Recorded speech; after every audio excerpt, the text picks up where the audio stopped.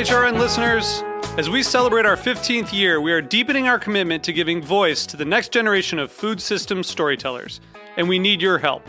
Our internship and fellowship programs help activate new possibilities for underrepresented and underestimated young people through experiential journalism, audio engineering, and production training.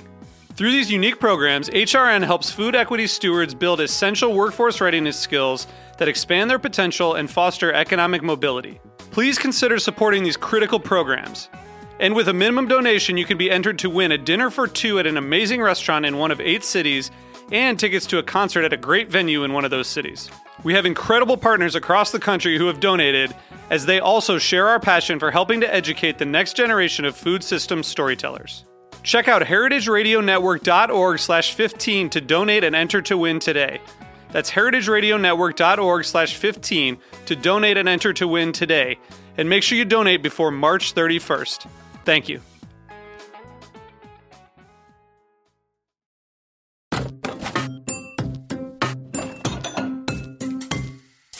Hardcore is a new series from Heritage Radio Network. Over 6 episodes, we're taking a close look at the rebirth of American cider. Really, it wasn't until about 10 years ago that cider started to be revitalized in the United States. From the science of fermentation. So yeast, it's a fungus. It's a unicellular fungus. To the magic of terroir. What really excites us is thinking about communicating that very sort of spiritual aspect of knowing a piece of land. We're setting aside our cider donuts to gain a deeper understanding of this singular beverage. I love a cider donut. You don't have to have a cider donut with your cider, and I will die on that point. Subscribe to Hardcore wherever you listen to podcasts.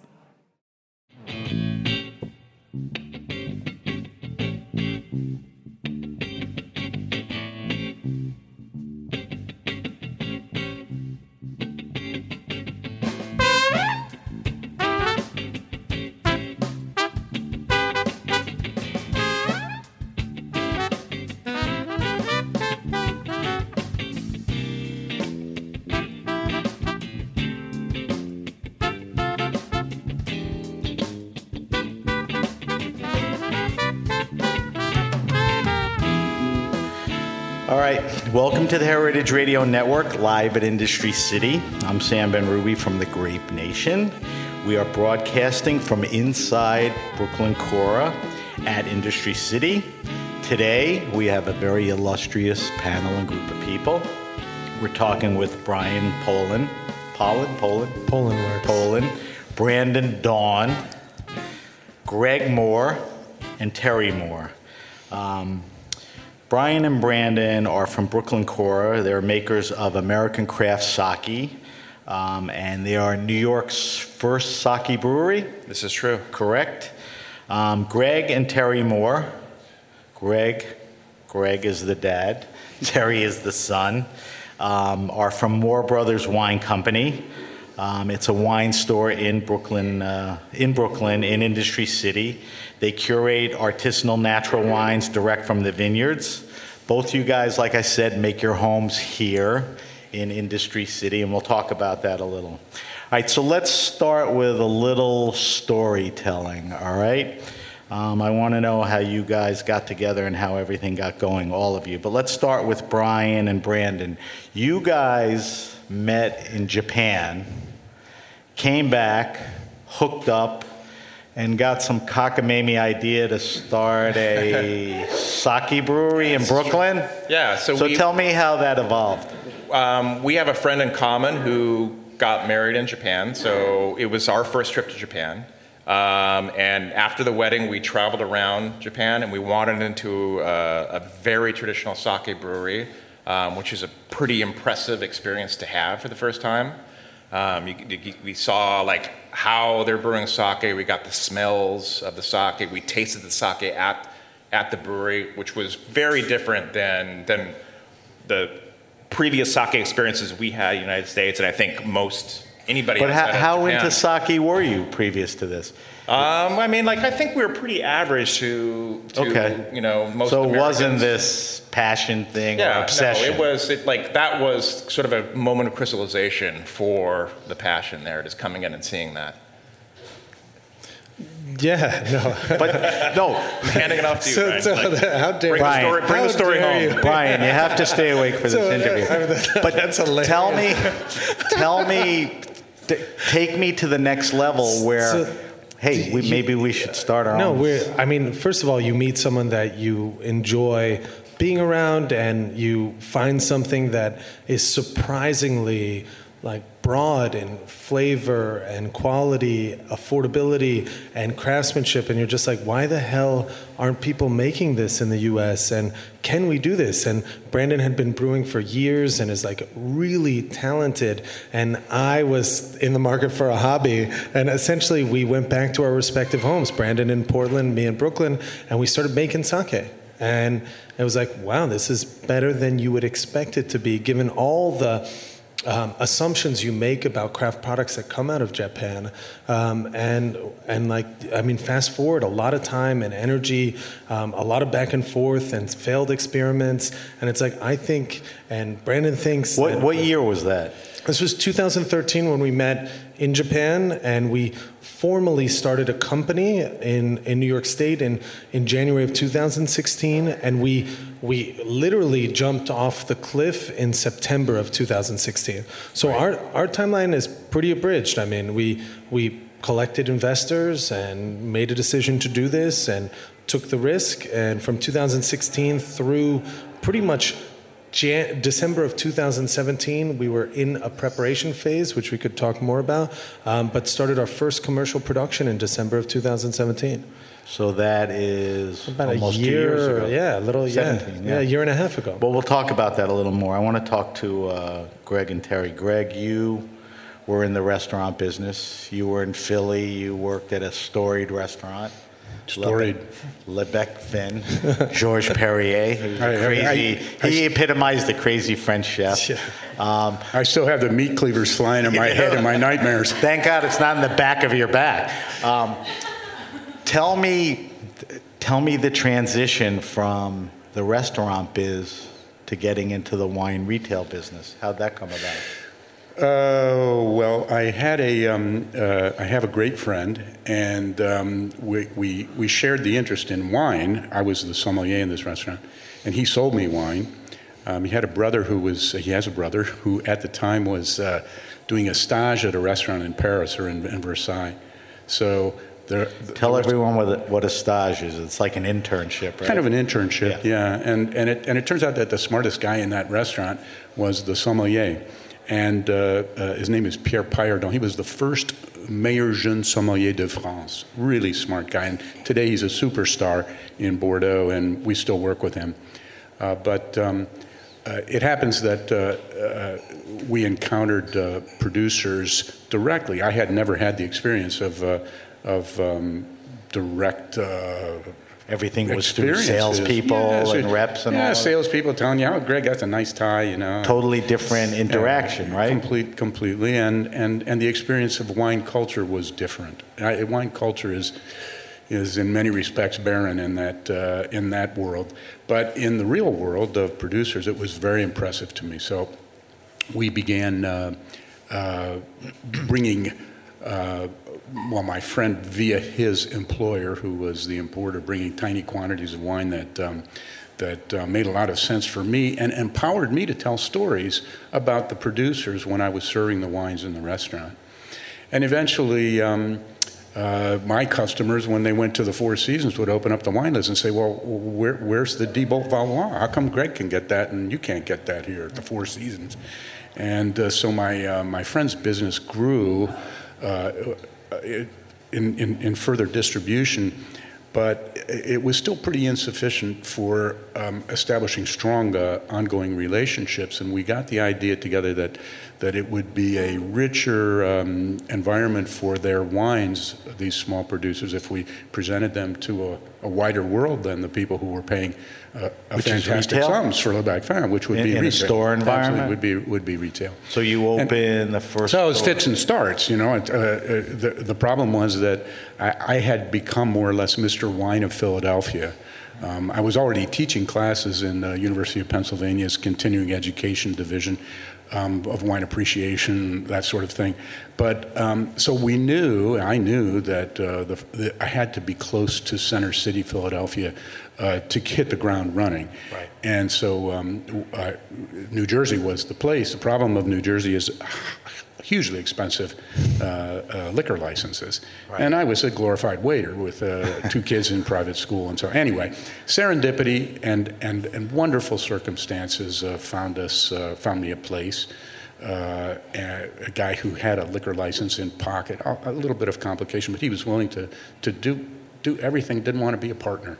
He saw what you saw. He was also a nice guy. He was a nice guy who died much too young in his 40s, but he was a good guy. So the first store was where? Pennsauken, right across over the bridge. Over the bridge in right New by Jersey. The strip clubs. Right on the Cooper River, in fact. Beautiful location. And that was what year? 1996. 1996. Yeah, And we moved in 2 years around the corner to a bigger spot in the same place. But in 1999, we had done quite so well. I think that it's an environment served by Pennsylvania state stores, right? And really, which is a whole different story. Another we don't story. want to talk about. But we then opened a second store in 1999. So only 3 years later, in Wilmington, Delaware, in a very nice section of Wilmington, Delaware, and that was hugely successful. We opened in October, and it was self-financing by New Year's. And then you came to New York? Oh, wow. What a story. What a story. Hubris. What happened? It was hubris. First, the first probing that I made into New York was at the time, it was in 2000, so really shortly. I'm talking about, I was moving fast. It was, what I had touched worked so well that I thought everything was going to work out. And I came and I actually got into an agreement of sale, almost signed to buy the Chelsea Wine Vault in the Chelsea market, which was not doing really well. And huge space, right? Pretty big. Huge space. It had its problems because it came with the private storage thing and managing that and all that. So fits and starts, and I realized I was too young. I got cold feet. I was too inexperienced. I got cold feet, backed away. I thought I was so smart because, unfortunately, shortly after was 9/11, and they really tanked at Chelsea Market for a while. That was tough for everyone. Oh, God. So but I continued to want to do it, and eventually found the space on 20th Street across. What year was that? That was, we found the space in 2004. In 2003. Didn't enter into a lease until, or agree on a lease until 2004, and the construction was just When did you open? Delayed. We opened in 2006, in May of 2006. We'll come back to that in a minute, but I want to ask you guys, while we're here in Industry City, why did you decide on opening in Industry City? Because you couldn't open Brooklyn Kura in Queens? So finding a place... All the other boroughs were locked out. Yeah, exactly. So finding a place to manufacture alcohol is relatively challenging in the city. To manufacture anything in New York City is difficult. I mean, like... Physically or regulations? Physically, the regulatory environment, the cost of people that are necessary to do the jobs that are essential. I mean, a whole bunch of layers of the process are challenging. And so we spent a lot of time thinking about places that would allow us to kind of do construction and start production. So no DOB, no challenging changes of occupancy, these things that are necessary and a lot of people go through. And Industry City represented this group of people that were trying to bring together like talented makers and craftsmen and commercial entities and retailers to build a community. How long were you looking before you came across Industry Before City? we started the company in earnest, actually probably like June, May of 2016. So it took us through. So we started looking. We courted Industry City for quite some time. And we signed a lease with them in March of 2017, started construction in June of 2017, commercial production in December. But the real decision was like the ease of acceptance, the broader goals here, the collection of cool people doing interesting things, plus the potential of all the commercial tenants that were going to experience sake through us for the first time. I mean, just like the presence of Moore Brothers and like their like early success here. I mean, it's just been, it's the right community for us. Given it's so difficult to manufacture things here, we needed advocacy of people that could invest in us as well as a small business. Nice. Terry, when did we got up to the New York store, eventually you closed the New York store. You came to Industry City when and why? Why did you wind up here? We opened here February 2017. Okay. So we closed the store on 20th Street in June of 2016. Okay. So we were closed for 8 months. Were you on the hunt for a location? We'd had it picked out and we were ready to go, but construction takes a little bit of time, right. And also dealing with the New York SLA. Right. Tell me about. It's a unique environment. I mean, you have multiple buildings. You're pretty much on the water. You have incredible retail. You have some committed. Tell me about the people that are coming in and out of the buildings and the neighborhoods. So what interested us was a lot of the things that Brian talked about.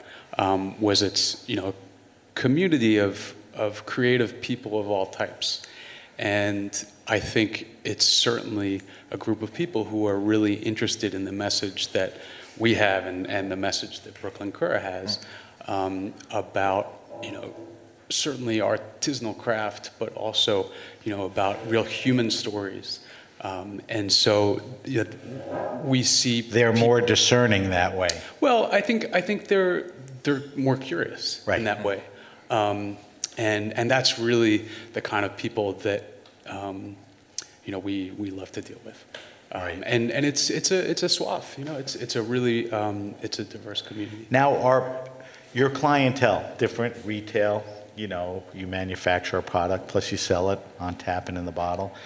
Are most of the people coming from the buildings, or people are coming across from Sunset Park? It's a mix. I mean, I think Industry City is like a new thing and it's growing, so it's approaching this critical mass. And the time that we started to build out here, we've seen like the influx of people. It started off as a lot of people in the building. It's becoming more of a destination. So I think once you come here, you realize it's a destination. I think Industry City is really like the theme, the kind of vibe that seems like they're putting out is they're maker retailer, right? So you can walk down, you can see the chocolate being made, and you can go in and buy the chocolate. Right, lilac. In our place, you can see the tanks, you can see us stirring and making sake in the back. You can come in and drink sake. So I think that is like, I mean, it's like maybe a hipster comment, but it's very Brooklyn. It's attracting people who are interested in the story behind the thing that you're making. That people want to spend their time with an experience in the story, backing it up. Greg, you have a very unique wine shop and philosophy. I mean, I've been around enough wine stores and wine people. Explain to people what you do, what you sell, why that wine is in your store.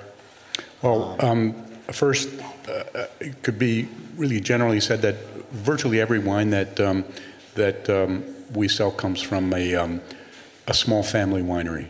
And I really mean it's mom, dad, school-age kids fold the boxes like they're working at Dad's Pizza Shop. Pop's still in the vines. They're really, maybe a horse and maybe a dog that doesn't bark at me because I've been there so many times.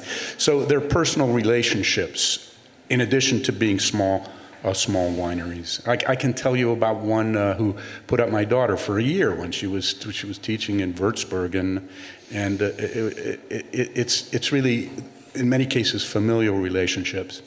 And they all have a common characteristic, and I call it stewardship.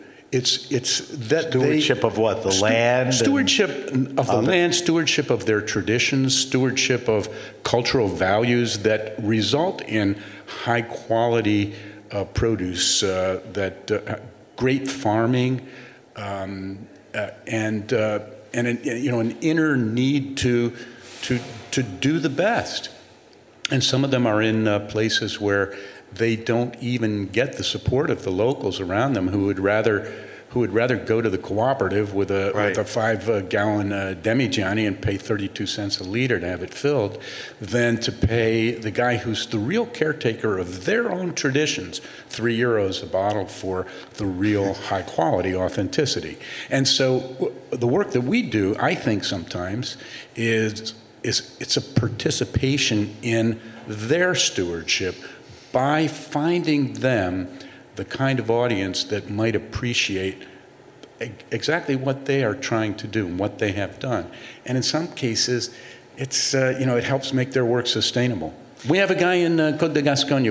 We buy half of his entire production. Wow. Well, to put it in context, most wine stores buy through salespeople, importers, distributors, or whatever. Yeah, but what you're saying is your relationship, and it's a curated lineup of wines. I mean, here's the deal, and it is the way I see it. Most retailers want to do as little work as possible. The object is it's a self-service business where people walk in, they find their bottle of Jordan Cabernet, they find their bottle of Veuve Clicquot, they walk in, they recognize the whatever George de Boeuf in November, and they walk out, and they don't need to have a social encounter. But what you're doing is you're selling all the same things. What are you adding to? Why get up in the morning? And and you know what, the clientele is not loyal. You're not developing a community of relationships with your clientele. But if you start, rather than that drift, you start with the idea that everything you offer belongs there because it's unique, it has special nuance. It might require you to work to sell it. God forbid. So we pour wine, 4 wines open at the tasting table every day. You could walk in 3 times in a month and not see the same wine on the tasting table. That's how you find, explore, and pick your wines that you're going to drink in the future. Finding and picking the wines that we're going to drink. It's no secret who's... Well, no, the customer. The customer, will absolutely. come in. Absolutely. They'll taste Vermentino for the first time. Yeah, or they may find their preconceptions of other things changed. I'll pour a Maconnais Burgundy, a little thing, and they'll say, and they say, well, what kind of wine is it? Well, it's Chardonnay. Oh, I don't usually like Chardonnay. This doesn't taste like Chardonnay. Right. And then they can receive the wisdom of the idea that Chardonnay is only the ingredient. Right. The wine is about a lot of different things. So you can't be all things to all people. So you focus on certain regions, right? Well, we because of the your nature makers and where you spend time. We work in France, Italy, Germany. We actually have one guy in Argentina. Okay. Who happens though to be a Bordelais, so he's from Bordeaux originally, from a Bordeaux family. He was one of the pioneers in the purchase of old vines. What about in the United States? In the United States, yeah, we're not snobs. We have, but we have wonderful estate bottlers in Santa Ynez Valley, in Ballard Canyon, we have a wonderful producer. Brian, what are you pointing No, to? they carry us as well. Which is they do? Just to make it easy in Brooklyn. If they didn't, I was going to make that match by the end of the show or whatever. Huge advocates of us. All right, so just we're here. Brian and Brandon, I wouldn't let you go, but you have to keep it not that nerdy, and you got to keep it in a small window. You have to, we'll try. Which is, for Brandon, that's going to be tough. You have to tell people how sake is made. It's simple and it's not simple. It's simple because it's a handful of ingredients. It's not simple. But give me the quick primer on, we're all sitting around drinking sake. Okay. So what are we drinking? How do we get here? I can tell you like a simple version. I can also tell you how it's a little bit different than wine. There's a lot of crossover between sake and wine. That's fine. Just don't piss Greg off. So there's essentially 4 ingredients in the style of sake that we make. There's Brooklyn water, which we could talk about in nerdy detail, which is fantastic. There's steamed rice. There's something called koji, which I'll talk more about, and then there's the yeast. And then the big difference between wine and sake as far as the fermentation process is all the sugar that's going to be converted to ethanol is already within the grape. In sake, we need a second organism other than yeast. We need an organism, a mold called koji, or Aspergillus oryzae, that we take a portion of the rice off and we grow this mold on it for about 2 days in a really hot and humid room. So you make your own koji? Yes, we make our own koji. Okay. We've got a koji room. And what that does is it provides the enzymes that will convert the starch of the rice to sugar. So that's how we get our sugar. And then we put the koji and the yeast in the same tank. And so we are converting the starch to sugar, and the yeast is eating that sugar and making the alcohol at the same time. So that's like, in that respect, sake is a very unusual fermented beverage in the world. So, sorry, was that half your question? Well, no, you were going to relate it to wine. Yeah, so just that. What are the similarities? So I guess the similarities are it's a few simple ingredients. We're fermented, and there's very few sake breweries outside of Japan. So it's difficult to get the kind of equipment and things here in the United States without paying a lot of money to import them from Japan. So we have a lot of wine equipment. We have like if you walked into a winery anywhere in the United States or anywhere in the world, or you walked into our sake brewery, you would see a lot of the same equipment. That really struck me. That's right. Does that compromise the process at all? No, I mean there's a lot of just general, like some of the equipment looks the same. Some of the processes just really parallels each other. You and I talked about this earlier. You can't call sparkling wine champagne if it's made outside of Champagne. Yes. With sake, is there a similar thing to that? Yeah, there's like a regional rule. So sake in Japan is known as Nihonshu, and outside of Japan, we call it sake. So Brian and I, we decided early on that there are essentially no rules outside of Japan, certainly in the United States, for there's loose rules for what sake is, but we've made the decision to sort of follow the Japanese rules. We are number one. We're not Japanese. Okay. If your podcast listeners didn't know, but and we made the decision to sort of follow the rules, the conventions in Japan. We're using American ingredients. We're using Brooklyn water. We're American craft sake, but we're sort of like. We're trying to introduce sake to people in the United States, so we want to not give them something that's not traditional. So Brooklyn has pretty good water, so you could push the water aside. Rice is such a major part. In Japan, all the farms and the type of rices. Where do you source rice from here? So mostly California. There's just a couple regions where there's river valleys with a bunch of deltas that are conducive for rice. So we basically get our rice from either California or Arkansas. Is it a special kind of rice? There's rice and you just do the processing you have? So rice specifically for sake is called sake mai. And so sake mai has kind of defined definitions in Japan. We use a rice called Yamada Shiki, which is a sake mai. We also use what I think is becoming sort of the American sake mai, which is Calrose rice. Okay. I don't think anybody will remember that, but that's okay. I think just a note, sake brewers' rice is distinctive because the starch is centralized, And that's why, like in sake grades, milling matters. So the more you mill, the more fats and proteins you're kind of stripping away, and the more pure starch fermentation you get. That doesn't necessarily make a better sake. It definitely makes a more expensive sake to make. And as a result, you see pricing differences for a daiginjo, which is more milled, than a junmai sake, which is less milled. But ultimately, it's the taste and preferences of the brewer and the people that you're making sake for.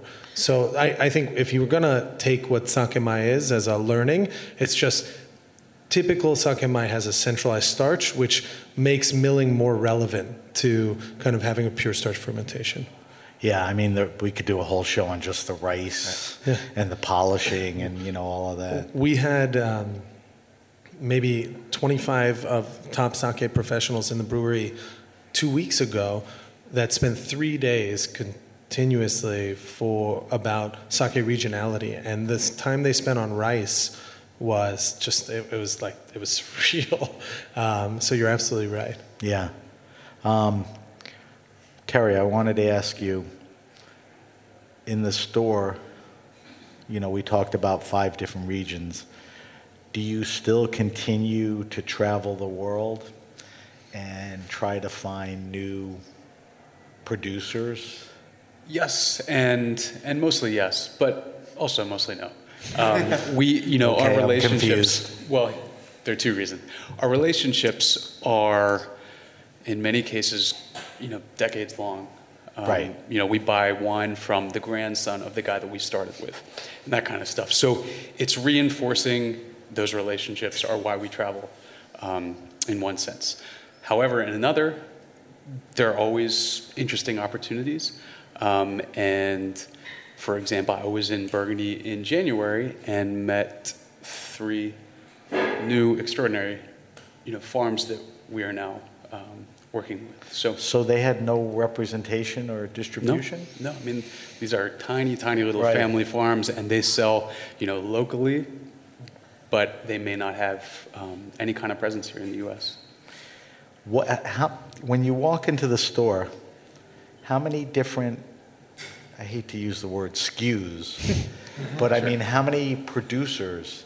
And do they rotate, or I'm sure you've had people since you've opened still there, right? Of course, yeah. So there are, you know, the original core producers from the beginning. Total, there are about 110 families, maybe give or take, that we work with, and maybe 350 to 400 SKUs, depending on the time of year. And depending on how, you know, because some produce 12 wines and some produce 1 wine. Right. Sure. So there is a range. But it's also, it's a bit seasonal too, because in many cases, these are families where the production is so small, and also the demand for their wine is so high that our allocations are nice, but the wine is in the store from the new vintage for 3 months, and then we're waiting 9 months for the next vintage to arrive. So there is a bit of a rotation like that. But as far as the relationships go, it's, you know, they are constant. It's very, very unusual that a relationship ends.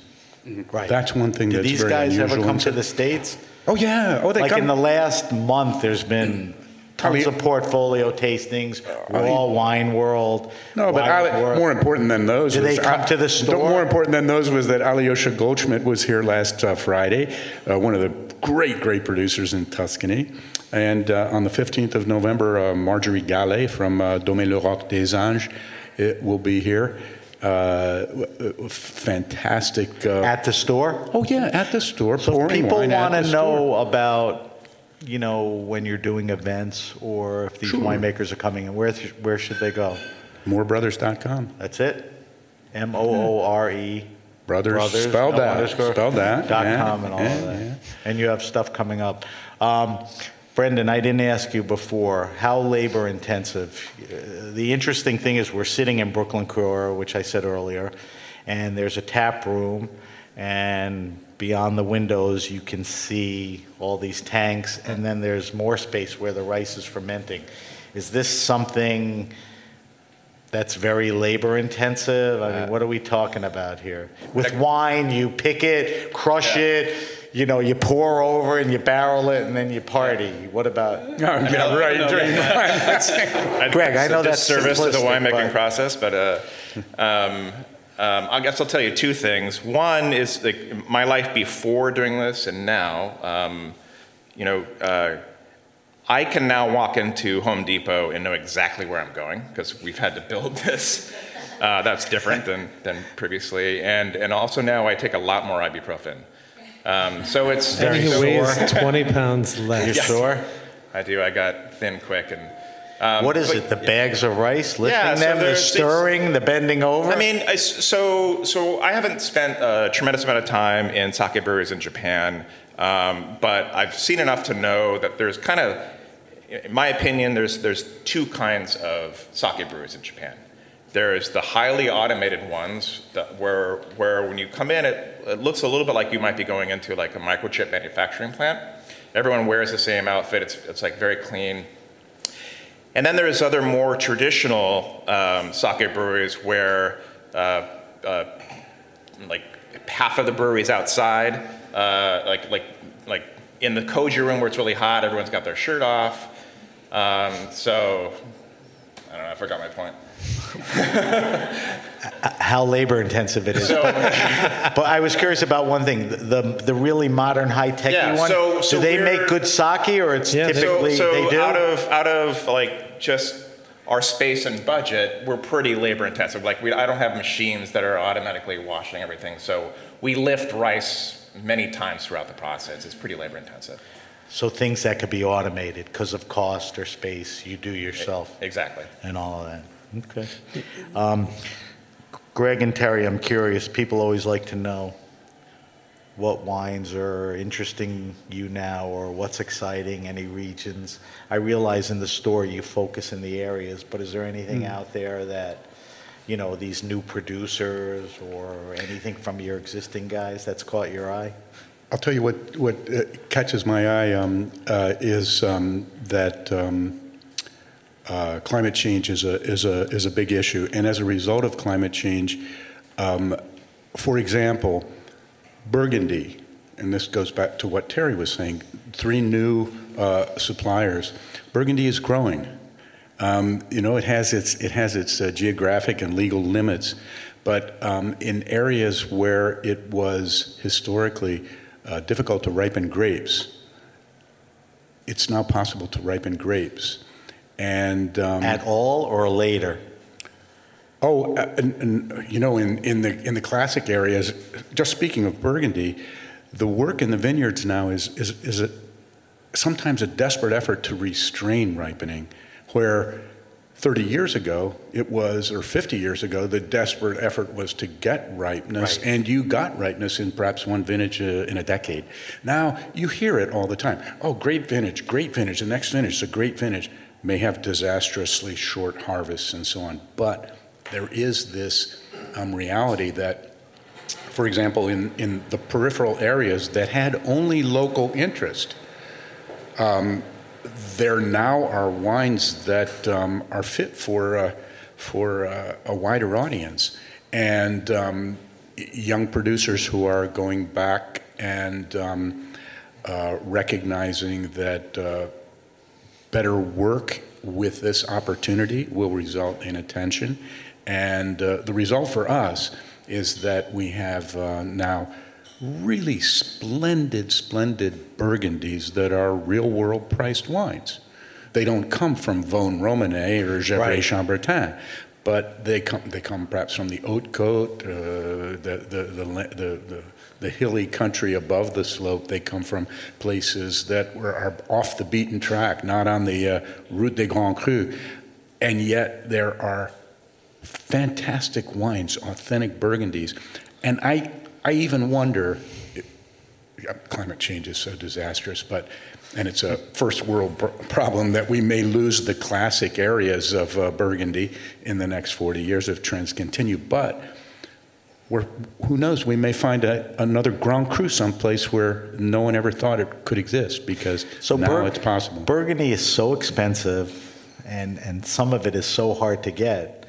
You're talking about, accessibility and new Yeah, I mean, regions. That's the beauty of coming into a store like yours.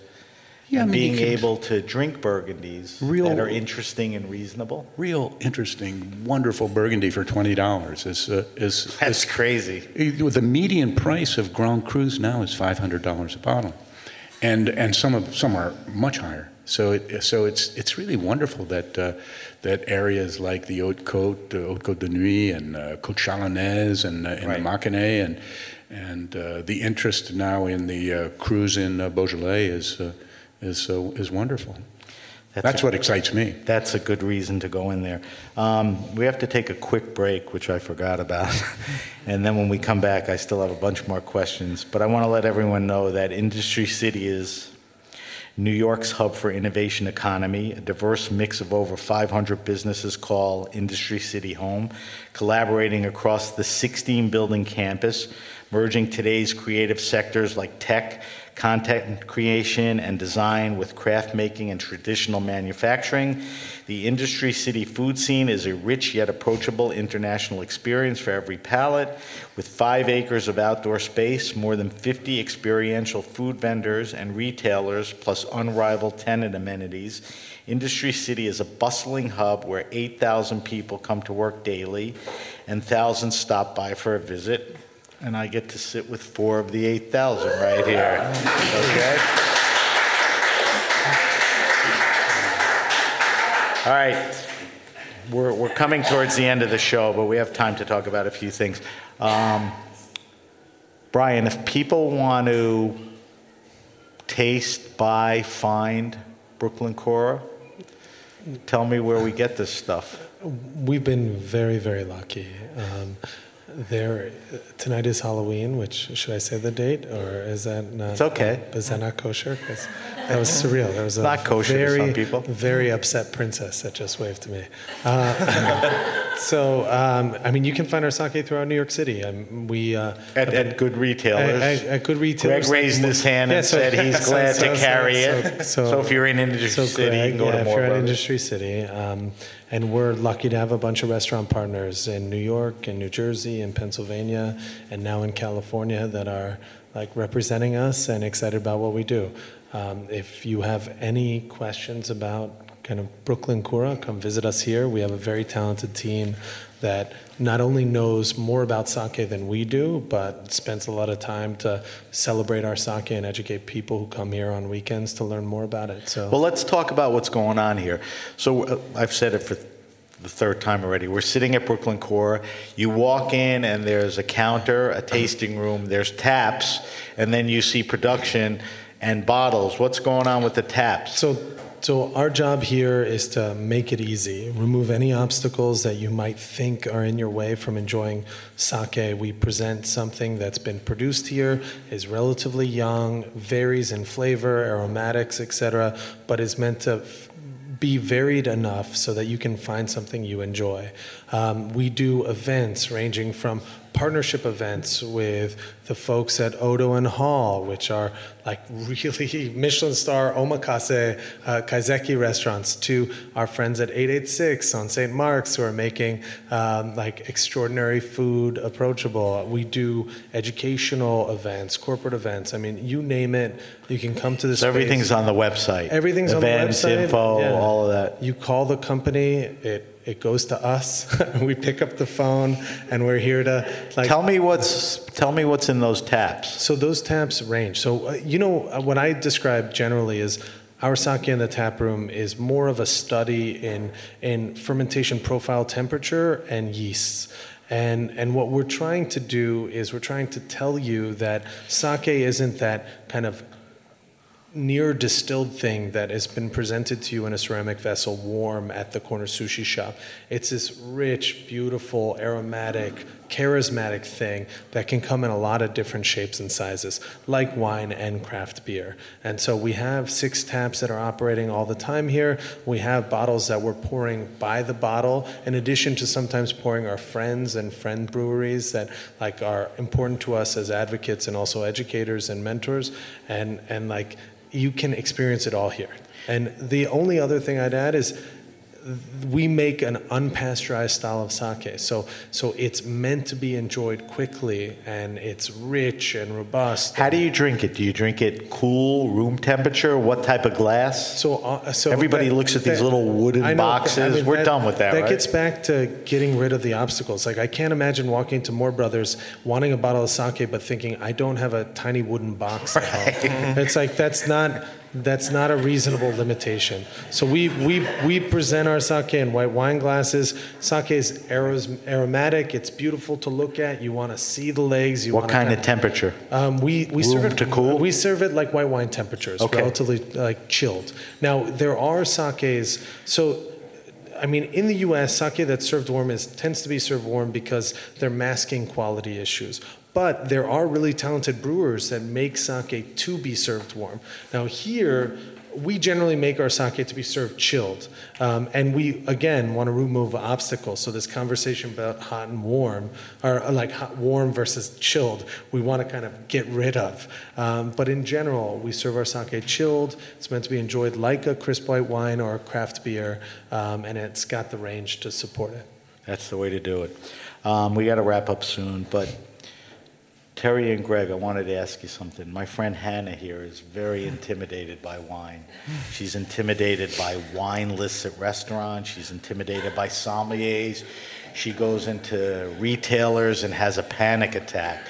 So what I want you to tell me, her, and everybody is when you walk into a wine store and you know a little about what you like, how do you steer a person to walk out of there with something that you know you're confident they'll enjoy that matches their profile?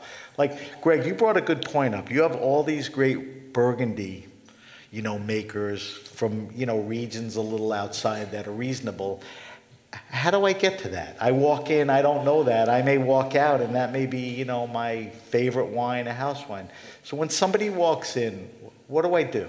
How do I get to the best wines? Oh, you want to take that, Terry? Sure. Go. Well, for us, it's easy because we have a tasting table that's open every day with 4 wines. So right there you can taste. And so right there you can taste. And what that allows us is, to get a sense of maybe what people's preferences might be, and then that informs our decisions in terms of where to steer them in the store.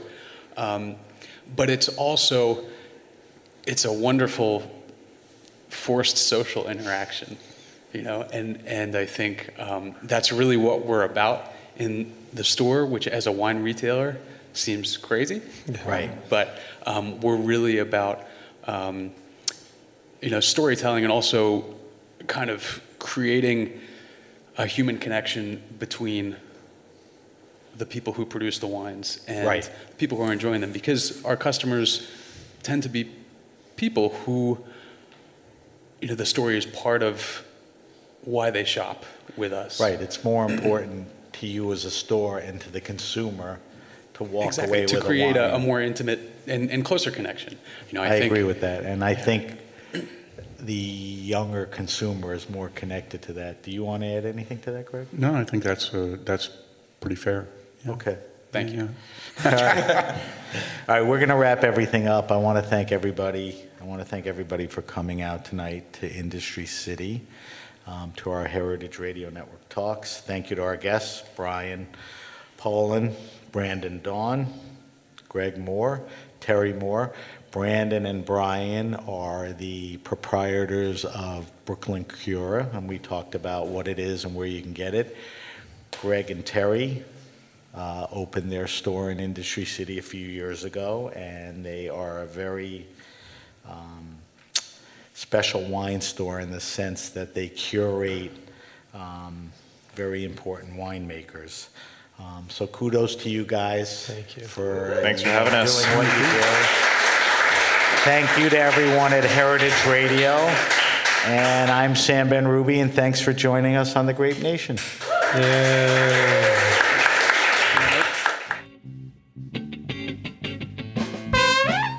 The Grape Nation is powered by Simplecast. Thanks for listening to Heritage Radio Network, food radio supported by you. For our freshest content, subscribe to our newsletter. Enter your email at the bottom of our website, heritageradionetwork.org. Connect with us on Instagram and Twitter at heritage_radio. You can also find us at facebook.com/Heritage Radio Network. Heritage Radio Network is a nonprofit organization driving conversations to make the world a better, fairer, more delicious place. And we couldn't do it without support from listeners like you. Want to be part of the food world's most innovative community? Subscribe to the shows you like, tell your friends, and please join the HRN family by becoming a member. Just click on the beating heart at the top right of our homepage. And thanks for listening.